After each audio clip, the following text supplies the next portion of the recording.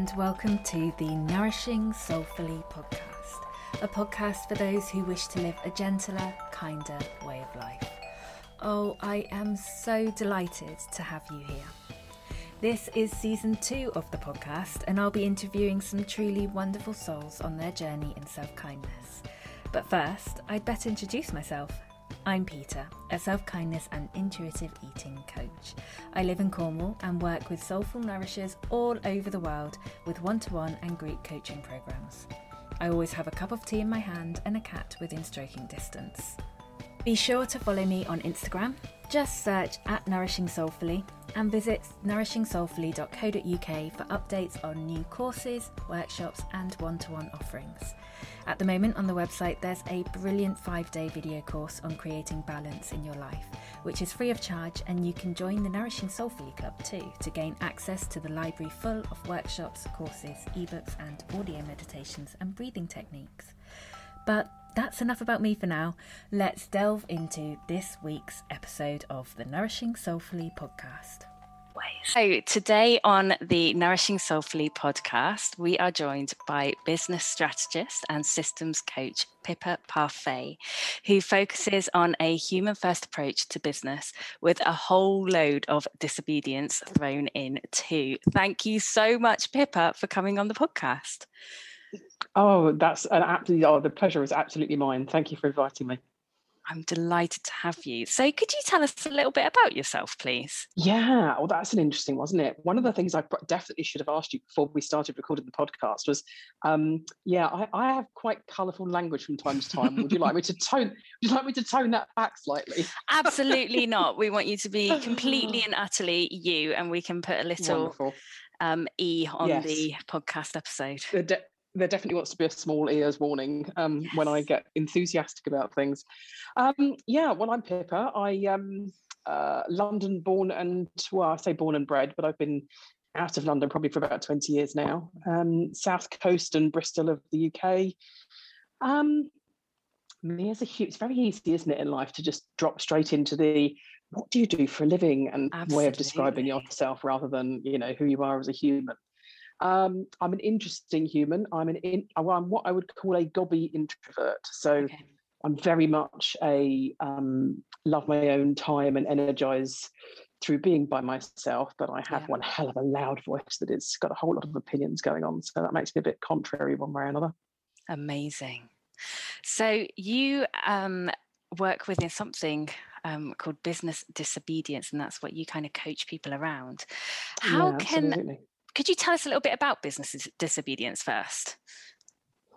Yeah, 100%. And I guess, and it hadn't only occurred to me really until you asked me that question, it probably has its roots in the phrase civil disobedience, if you like. And it's about fucking with the status quo, essentially. So it's about not following the well-trodden path, which is often, to be fair, mapped out by folks in the business world quite a long time ago who were inevitably white, straight, and male, and really isn't fit for purpose anymore in the world that if it ever was, to be fair, in the world that we currently live in. So it's around not pushing through and not burning yourself out in the pursuit of more, success, etc. It's about not linking your productivity to your self-worth. It's about not working with folks whose values that you just can't get on board with. So, and I'm not talking about differences of opinion. I'm talking about not working with people that are openly racist, for example, if I'm being extreme. And it feels like linking it to a topic I know that's very close to your heart, which is it feels like all of those things are disobedient in as much as they're acts of self-kindness. They're acts of ways of saying, I'm going to put me before conforming to all of these standards that are expected in the business world that, quite frankly, are set up to take you down, not to build you up. Absolutely. It's at the moment, that's definitely kind of how our business world is set up to be, isn't it? And I think that's why I've connected with you so much over the years. I can't even remember how I connected with you in the first place, Pippa, but our paths have kind of crossed on different workshops and courses that we've both done. And every time I've seen your name, I've been like, oh, God, Pippa's here. It's all good. Oh, well, that's lovely. Thank you very much. No, I can't remember how our paths crossed originally either, and I don't even think it was on a course. I think we've been on quite a few courses together, but yeah, no, I think that'll be forever in the wind. Absolutely. So I would love to hear the story of Pippa Parfait up to this point, and have you always been kind to yourself within your professional life? Well, wouldn't it be lovely if I could go, yes, look at me, I'm the prior of all virtue in this regard, and isn't that fantastic? But the reality is I am the burnout queen. I am the person who has, I'm 48 years of age now, which makes me cringe ever so slightly to say out loud. And I have probably burnt myself out in a clinical sense probably 3 or 4 times now. I have a well-tuned, very, very shouty inner critic, who so much so who has a name. She's Mildred. She likes tea. She'd sit her in the corner in a rocking chair with some tea, possibly laced with something slightly stronger. Than she's normally a little bit happier in the scheme of things. And I haven't been at all kind to myself. It's been a huge journey of probably not even into my 40s, before I even started to entertain the possibility of being kind to yourself was something that you should or could consciously be pursuing, as opposed to, no, the world was all about beating yourself up. It was all about everything I mentioned a moment ago. It was all about productivity. Your worth was linked to what you owned or what you could produce or how successful you were or the title you had or the car that you drove, and that somehow it was okay to almost kill yourself, metaphorically speaking, in the pursuit of that. And the way to quote unquote motivate yourself was to, there was no carrot. Carrot wasn't something that you entertained. It was basically stick until you couldn't take the stick anymore. And that resulted in not a very happy Pippa, I don't think.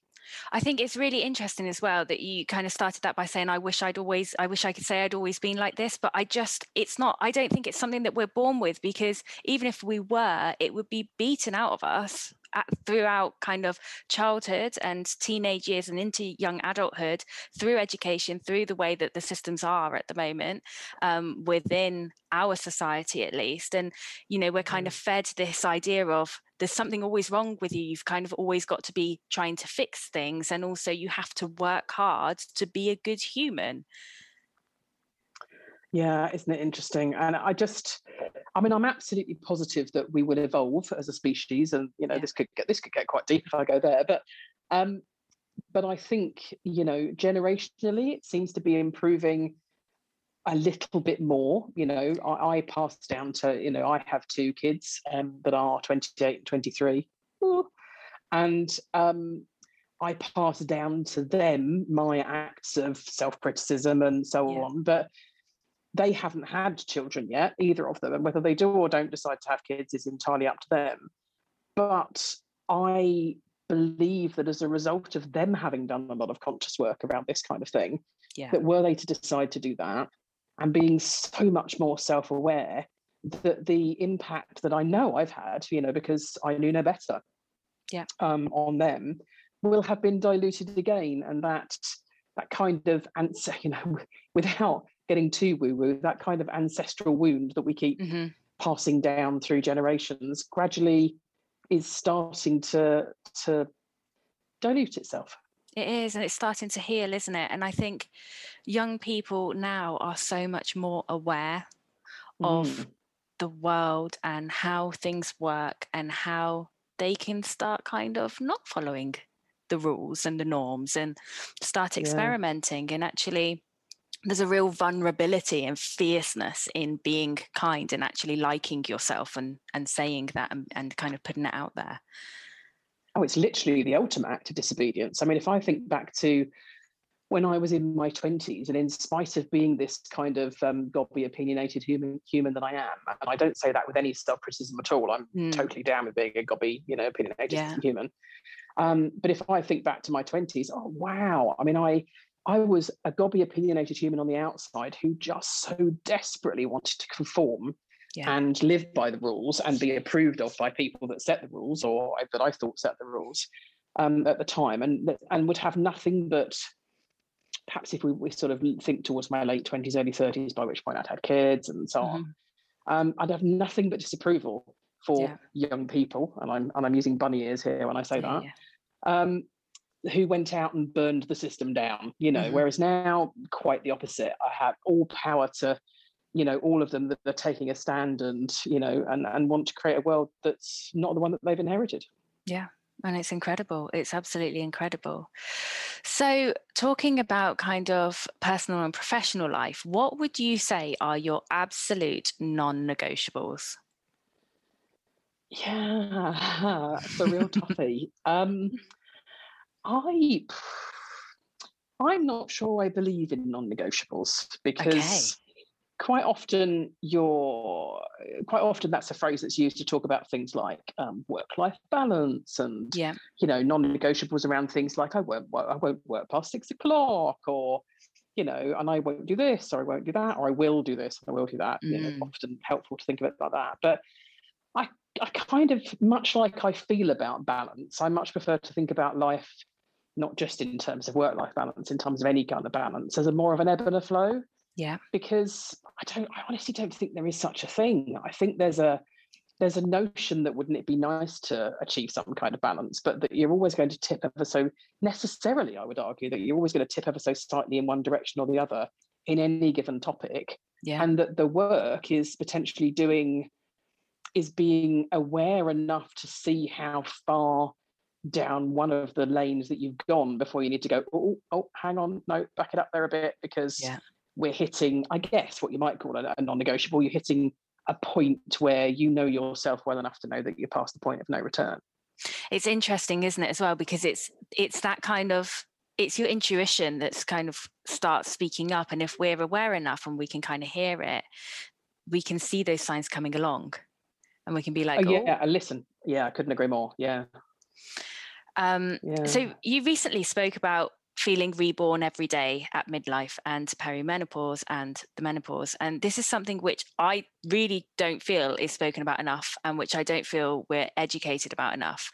Could you share your experience with us and how you have learned to take care of yourself throughout this kind of time? Yeah, I mean, this is a subject that inspires, I'm a business coach to all intents and purposes, but I could talk about the subject of perimenopause all day long. I am disappointed, ashamed would be the wrong word, disappointed to say that I was the ripe old age of probably 45, possibly 46, before I had even heard the phrase perimenopause. 46 years of age, I managed to exist on this planet.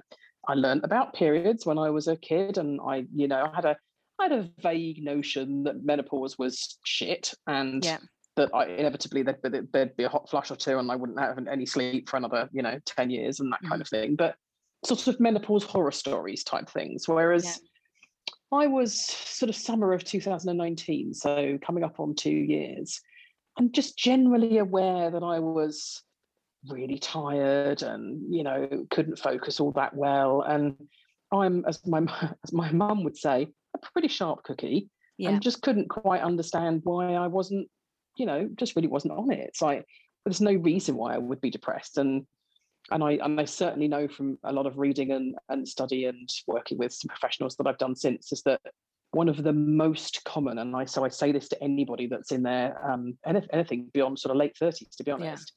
If you're going through a period of feeling very low, very tired, possibly your sleep is interrupted, and all sorts of other sort of mental fog style symptoms, definitely speak to an expert. And when your GP says, it's probably just depression, and attempts to send you off with a prescription of some description for depression, which I'm absolutely not against at all, but I am if that's not what you're struggling with. Because so many women identifying folk in their 40s are sent away with a prescription for depression-related medication, when actually it's hormonally related, and it's symptoms of the perimenopause. So I was very, very lucky to be pals with someone who was going through something very similar and fairly well advised. And I went to go, and I'm very fortunate that I had the money at the time to be able to pay for a private consultation. So I bypassed my GP completely and went to the menopause doctor who's based up in Stratford-upon-Avon in the UK. Yeah. And they said to me, yeah, no, absolutely everything that you're going through is perimenopause related. And I had a lot of debates at the time about, because I'd been very anti, I was never going to take HRT, and I was going to be one of these people that, just, struggled through, because that's what you do, isn't it? And I love how we take the hard path. Yeah, we make these decisions, though, don't we, about something that we have yet to experience. So we have no idea whether 100%. we will have the capacity to struggle through. Yep, completely. And to be fair, I had for 17 years prior to that, I'd been off it for 2 years, but for 17 years prior to that, I'd had a slow release progesterone coil. Yeah. And so my cycle and my hormones balance, I'm not saying they're a good idea or a bad idea, but what I do know is that they obviously interfere with the normal pattern of hormones within your body. And that my entire hormone system, that's probably not the right technical phrase, but it'll do, was not what it would have been had I not had artificial hormones for such a long period of time. And in the end, I did a lot of research. I did away with all of the quite frankly nonsense scaremongering that's still out there, in terms of, even at a GP level, in terms of the knowledge of the risks around HRT versus not taking HRT at any given age. And that's I went, and I have been ever since, and it's probably coming up on, that was November of 19, coming up on 18 months, and I have not looked back. It has been such a huge help to just everything in life, really. And I think kind of what you touched upon there, of not really, like, if you feel that something isn't quite right when you're speaking to a medical professional, ask questions, get second opinions, kind of do your research, because they are seeing you for 5 minutes or 10 minutes at a time, but you know your body. And it's something that I've recently spoken about again. I speak about it all the time in terms of health. You know your body, and you know if something isn't quite right, and you know that if your GP or another health professional is saying to you something which just doesn't seem to add up, ask questions, see if you can see someone else about it, do some more research, because your intuition and your knowledge of the body that you've lived with for your entire life is usually spot on. Oh God, yes. And listen, so several things in that. Firstly, 100% respect to GPs. They are doing an impossibly difficult job. They are doing it with a medical degree that expects them to, and a lot of members of the public expect them to know everything about everything. Completely. And of course, and no any more so than I'm about to give you chapter and verse about, as we know, I can't even get the right system name for the hormone system, is that a GP is not going to have that level of detail. And if they have decent knowledge in a particular area, they're not necessarily going to have specialist up-to-date knowledge in a certain area. But I also have huge, huge empathy for anybody out there in that position, because advocating for yourself with health professionals who come across as being the owners of all of the knowledge and the owners of all of the potential support that you're looking for, when you are just but one human, or that's what it feels like, advocating for yourself in that situation is tough as hell. It really is. It is. It really, really is. So, a while back now, you had a big hair change, and I don't think I have ever felt so strongly in terms of, oh my God, this person looks so much like them. Because you looked so different when you changed your hair.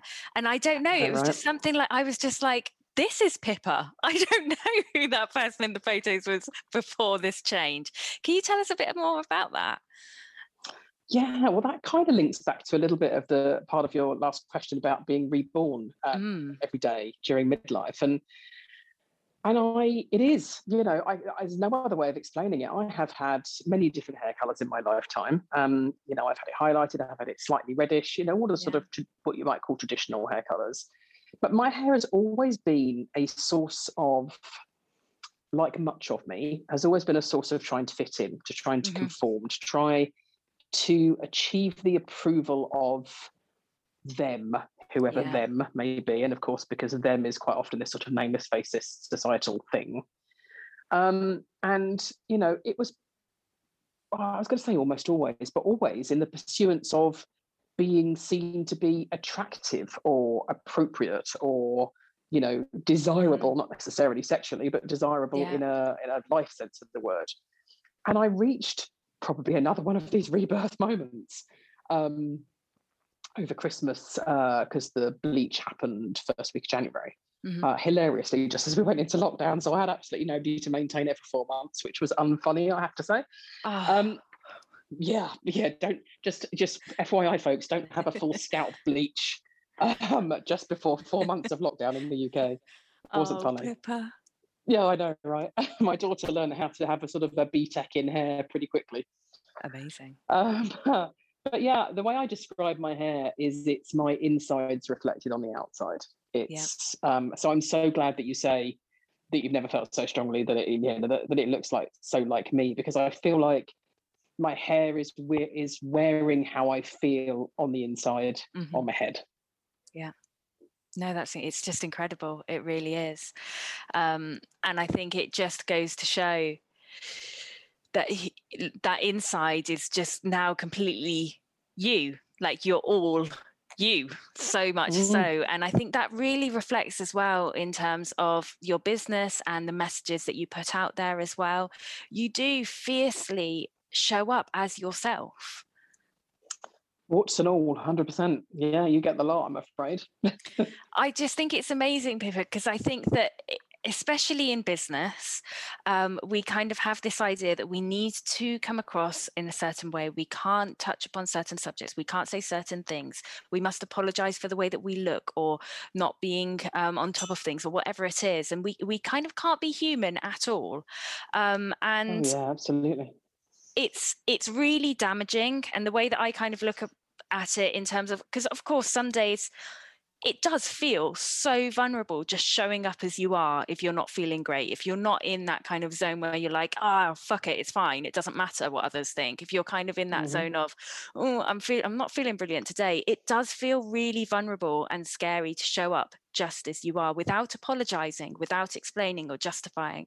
But then the way that I kind of think about it is, well, if I'm justifying or apologizing, then I'm making that okay to do that. And I don't believe that it's okay to have to feel like you need to apologize or justify it. I just think that we need to get past this within our culture now and accept people for who they are and kind of get past this judgment all of the time around it. And so kind of even little things for me, like showing up on Instagram stories, for example, without makeup on, without doing my hair, even on a day where I'm not loving the way that I look, I won't apologize for it, because I just think if we keep apologizing, there's going to be young people watching that who will then feel like they must apologize for the way that they look. Yeah, listen, Peter, I completely agree. And the online business space is already exclusive enough as it is. And by that, I mean the opposite of inclusive. It's just not the right word, but it's already divisive enough. It's already privileged enough in the people that show up in it and are quote unquote financially successful.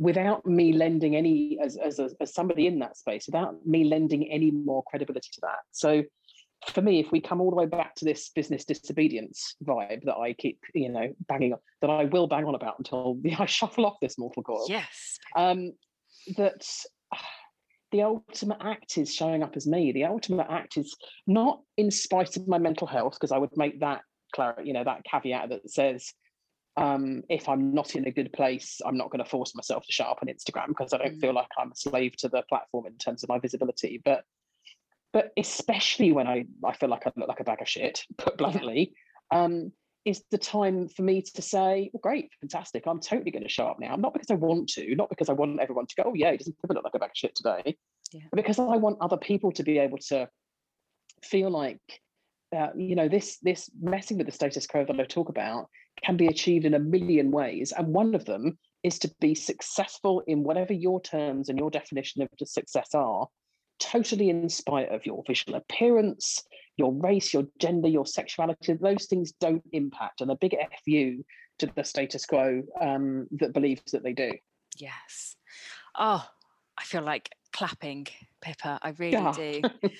So on the topic of social media, you've been experimenting with deleting social media over the weekend from your phone, which can be such a huge act of self-kindness for many, depending on specific reasons. But could you tell us kind of what prompted this? Yeah, this is a really new thing. So it's quite, I think you might get a slightly different answer from me in 6 weeks' time than you would today. But so I'm 2 weekends in now. The first weekend I got through halfway through Saturday and went, no, and deleted it until Monday morning. Then it became more of a plan. So this weekend just gone, I deleted Instagram and Facebook at tea time on Friday and installed them again Sunday night to sort of do prep for the week and what have you. And I think the reason is probably manifold. Firstly, massive, the very simple answer is massive scroll addiction, massive finding myself burning hours. Yeah. Just not contributing, not connecting, which is what I believe Instagram for me particularly is all about, but actually just consuming. Just constant dopamine rushes of getting on there, quick refresh. Oh, is there anything new? Refreshing my emails is just as much of a trigger for me in terms of, oh, I got a new email in the last 3 minutes since I last checked. Partly that, partly, and one that is going to be an interesting one to admit, because I don't feel shame around this, but I do feel discomfort around it. And that is the realization that I've become pretty much incapable of doing anything fun. I had a conversation with somebody recently, a coaching friend of mine, who said to me, so what do you do just for, I think the phrase she used was shits and giggles. And I said, I don't know. And we ruled out the things that I would have labelled as fun, like going for a walk or reading a book. And, and because they all came under either self-care or enjoyment, but not fun, not in the play definition of the word fun. And the honest answer was, I've got no idea. And I wouldn't know what to do if you sat me down on a Saturday morning and said, you've got an entire weekend, you can't go on social media, there's no housework needs doing, the shopping's in the freezer, someone else is going to cook, you can literally do what you like all weekend. The answer would be, I've got no idea what to do with myself. And that's that realization is huge. Yeah. But that kind of freedom that offers as well of, wow, in terms of experimenting and discovering what looks like fun for you now is huge, isn't it? Well, it is, and I kind of, I'm almost grateful, because the way I know something definitely needs to happen in my life, and this is probably a more recent realization, is when it feels ridiculously uncomfortable, because the first weekend was tough. This weekend was awful, which was, every time I'd reach for my phone, it was like, well, I've got no text messages because I only get so many of those an hour, as you might imagine. I've reread all the articles on The Guardian 100 times. My inbox is on pause for the weekend as well. So I use Boomerang to pause my inbox over the weekend. And I've got no social media apps. So every time I pick my phone up, I go, oh, there's literally nothing to look at. What am I going to do now? And that was uncomfortable as hell all weekend. And that makes me all the more certain that it's something that I need to do to create some space and to find. But this is the bit that makes me really uncomfortable, to create a life that exists outside of Instagram. Yeah. Which is crazy, right? Oh, isn't it just? And it's that little, it's the muscle memory of our thumbs. And it's the kind of, as you were saying before, that scrolling. And often it can be scrolling to numb, or it can be scrolling for the dopamine hit. But very rarely is it scrolling to interact with others and actually be social on social media. Oh yeah, I mean, I do a fair bit of that as well. I do a lot of connecting with folks and have a lot of chats, as you know, a lot of chats in DMs. But yeah, I mean, that's probably 25% of the time I spend, and the other 75% is mindless. Yeah, absolutely. And I think, have you got any advice? Because this is so recent for you. Have you got any advice for anyone who's like, oh, I'd love to do this, and then their mind's just kind of throwing up so many excuses as to why they can't? Yeah, and the answer to that would be, I would say, if the more excuses your mind is throwing up as to how you can't, is probably in direct proportion to how beneficial it might be for you.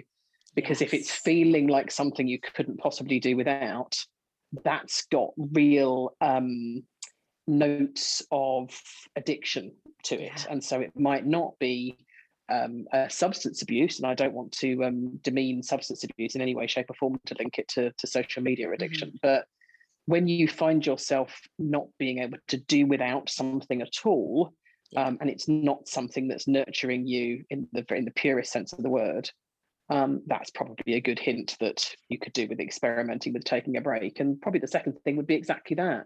Experimenting. Nobody's saying that they're taking it away. Nobody's saying that you can't install it again. Maybe try just with Sundays, maybe just try taking a day off and seeing how you feel about it. Maybe experiment with, I know something that a lot of people do is they move the app around their phone frequently so that the muscle memory isn't there in terms of opening them. So sometimes it's on one page, sometimes it's on another page, and so on. Because it kind of falls in very well within the topic of self-kindness, this kind of use of social media and what we do with our time and things. It's often something that I work with clients on, especially on like courses like Elevate, for example, where we've got a big group chat going on and we're all talking about ways in which we're unkind to ourselves and things. And quite often the moving of the app is great for half a day, but we're so quick, and the more times that we move it, the quicker we get at finding it.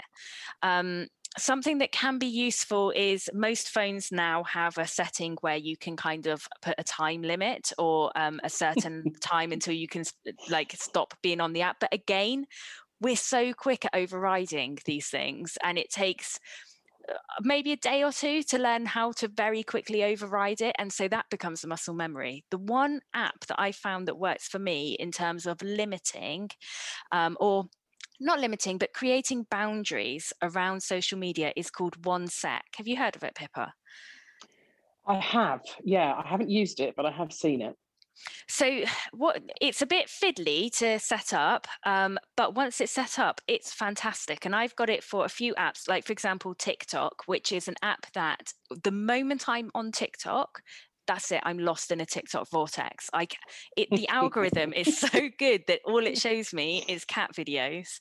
And so that sucks me in for so long. So I've got it set for that. And what it does is the moment that you open it, it opens this screen and asks you to take a deep breath in, to hold the breath and then breathe out. And because it takes over your whole screen, it's got a little visual up and down thingy, and it vibrates the phone.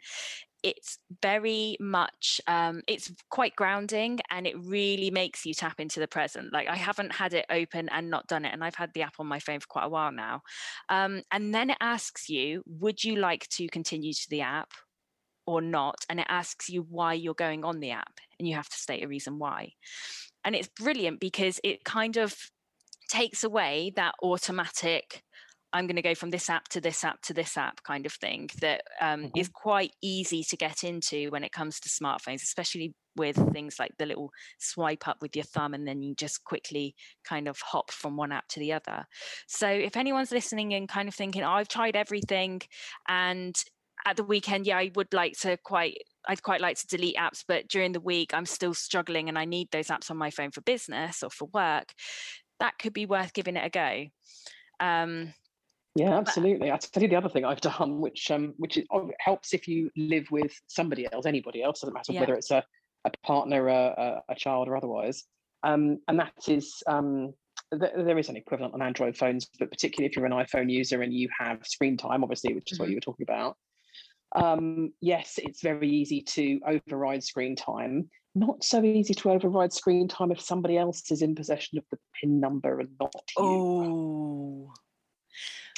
So I used to give my daughter the PIN number, and I would have to make a case to my daughter for hacking into my phone outside of the screen times that I had set. So it's not as if I wasn't, trying to live by my own set of, quote unquote rules. But there were many an interesting conversation when daughter was asked for code, I can assure you. I can imagine. And I think it goes back to, as well, what you were saying before of experimenting and seeing what works for you. 100%. And just kind of giving it a go. So I'm I'd love to ask you a question that I'm going to ask all guests on this season of the Nourishing Soulfully podcast, which is, if you could add anything to be taught in the curriculum in primary and or secondary schools, what would it be? What do you wish you were taught at school? Yeah, this is one I've had to give quite a lot of thought to, because I could have rolled out all sorts of practical answers. I think that, even now, certainly my generation, but even now, kids are short of really practical life skills. I can honestly tell you that I have not used Pythagoras' theorem with any great frequency in my life, but yeah, banking would have been helpful, for example. Yeah. But on a more meaningful answer to that question, and something that I feel is improving, and like we were saying about kids being more self-aware, and people being more self-aware these days, it is improving, but I think it is something that should be actively incorporated into not even necessarily just the curriculum, but the way that educational institutions are run. Yeah. And that is and I'm going to use the word active deliberately, the active celebration of difference. Yes. The beyond, and by difference, I mean difference in humans, whether that be race or gender or sexuality or fatness, ableism, and any of the other things that are used in society to separate us. Mm-hmm. That rather than teaching young people around tolerance and acceptance, which is great, and hey, it's a step forward tolerance and acceptance would be a massive step forward from where we are at the moment, least of all where we were 20 years ago. But I'm not interested in tolerance and acceptance. I want, the kids of my kids' or their kids' if they decided to have them, to be not just tolerant of other humans, but really dead excited to actively celebrate just how different we all are, rather than just accepting of those people that might be considered to be outside of the norm. Yeah, absolutely. I couldn't agree more. Oh, Pippa, thank you so much. This has given me so much to thinking about, and I'm sure that those listening to the podcast will have so much to think about as well. So, at the moment, how are you actively being kind to yourself? Oh, that's a good question. Like your good self, I have gingers who make me very happy. I should be clarified that ginger cats that make me very happy.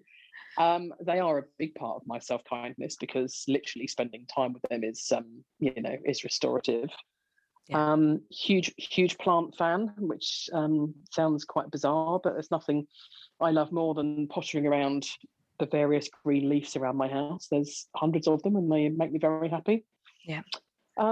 And I think probably prioritizing intentional rest, which kind of links into the Instagram stuff, is probably the greatest act of self-kindness I've ever deliberately given to myself, probably to date in 48 years, least of all anything else, where I'm creating loving boundaries with myself, not so much everybody else, because it's me that pisses all over my boundaries more often than anybody else does.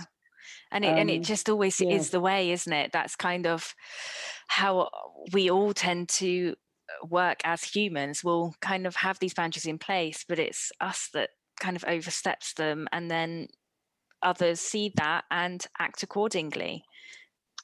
Yes, and I think my passing thought on that would be, isn't it something that's really interesting to reflect on, is when you find yourself trampling all over the boundary that you have set for yourself and other people, when you think about that boundary, so if I was thinking about a boundary that I've applied to me, when I think about that boundary and I apply it to you, Peter, and I think to myself, if that was a Peter boundary, would I consider trampling all over that? Would I be that disrespectful, that unkind, that inconsiderate of Peter's time or energy, and do that to her? And the answer would be, not in a fucking lifetime, would I? Yeah. So exactly. Why do I deprioritize my own well-being over what I wouldn't do to someone else?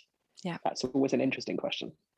It really, really is. And those expectations that we have of ourselves as well versus expectations of others, and kind of just trying our best to bring them back into line, because we're human just like everyone else is, and we can only do as much as we can do.